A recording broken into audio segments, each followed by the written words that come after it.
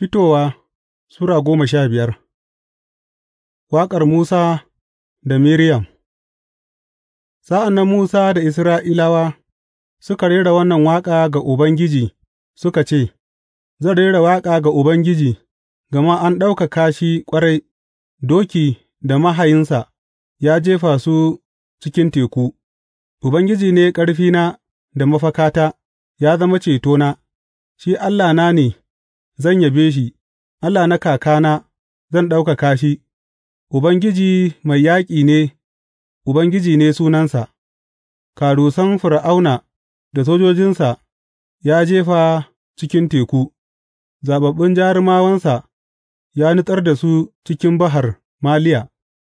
Zurfafan ruwaye sun rufe su, suka nutse cikin zurfi kamar dutse.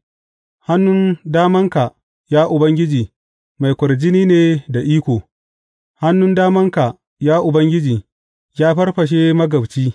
A cikin girman kwarjininka ka kā da waɗanda sun yi gāba da kai; ka aiki fushinka mai zafi ya cinye su kamar tattaka. Da hucin numfashin hancinka ruwaye suka tattaru, ruwaye masu kwararowa suka tsaya kamar bango, ruwaye na zurfafa suka daskare a tsakiyar teku. Magabci ya yi fahariya cewa, Zan fafare su in ci musu, zan raba ganima, abin da na so yă samu; zan ja takobina, hannuna kuwa zai hallaka su, amma ka hura numfashinka sai teku ya rufe su, suka nutse kamar darma cikin manyan ruwaye.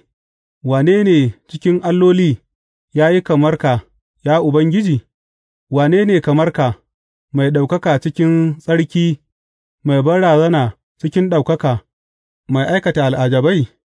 Ka miƙa hannunka na dama, ƙasa ta haɗiye abokan gābanka; a cikin ƙaunarka marar iyaka za ka bishe mutanen da ka fansa, a cikin ƙarfinka za ka bishe su zuwa mazauninka mai tsarki.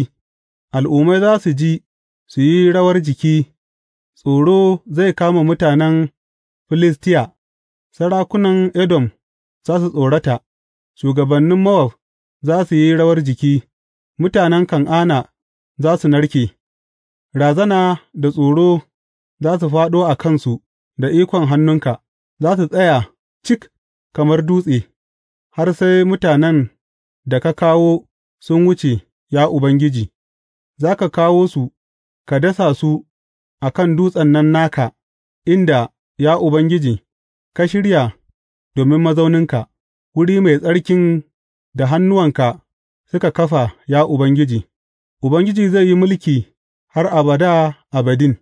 Sa'ad da dawakai, kekunan yaƙi da mahayan dawakan Fir'auna suka shiga cikin teku, Ubangiji ya mayar da ruwan teku a kansu, amma Isra'ilawa suka wuce a cikin teku a busasshiyar ƙasa.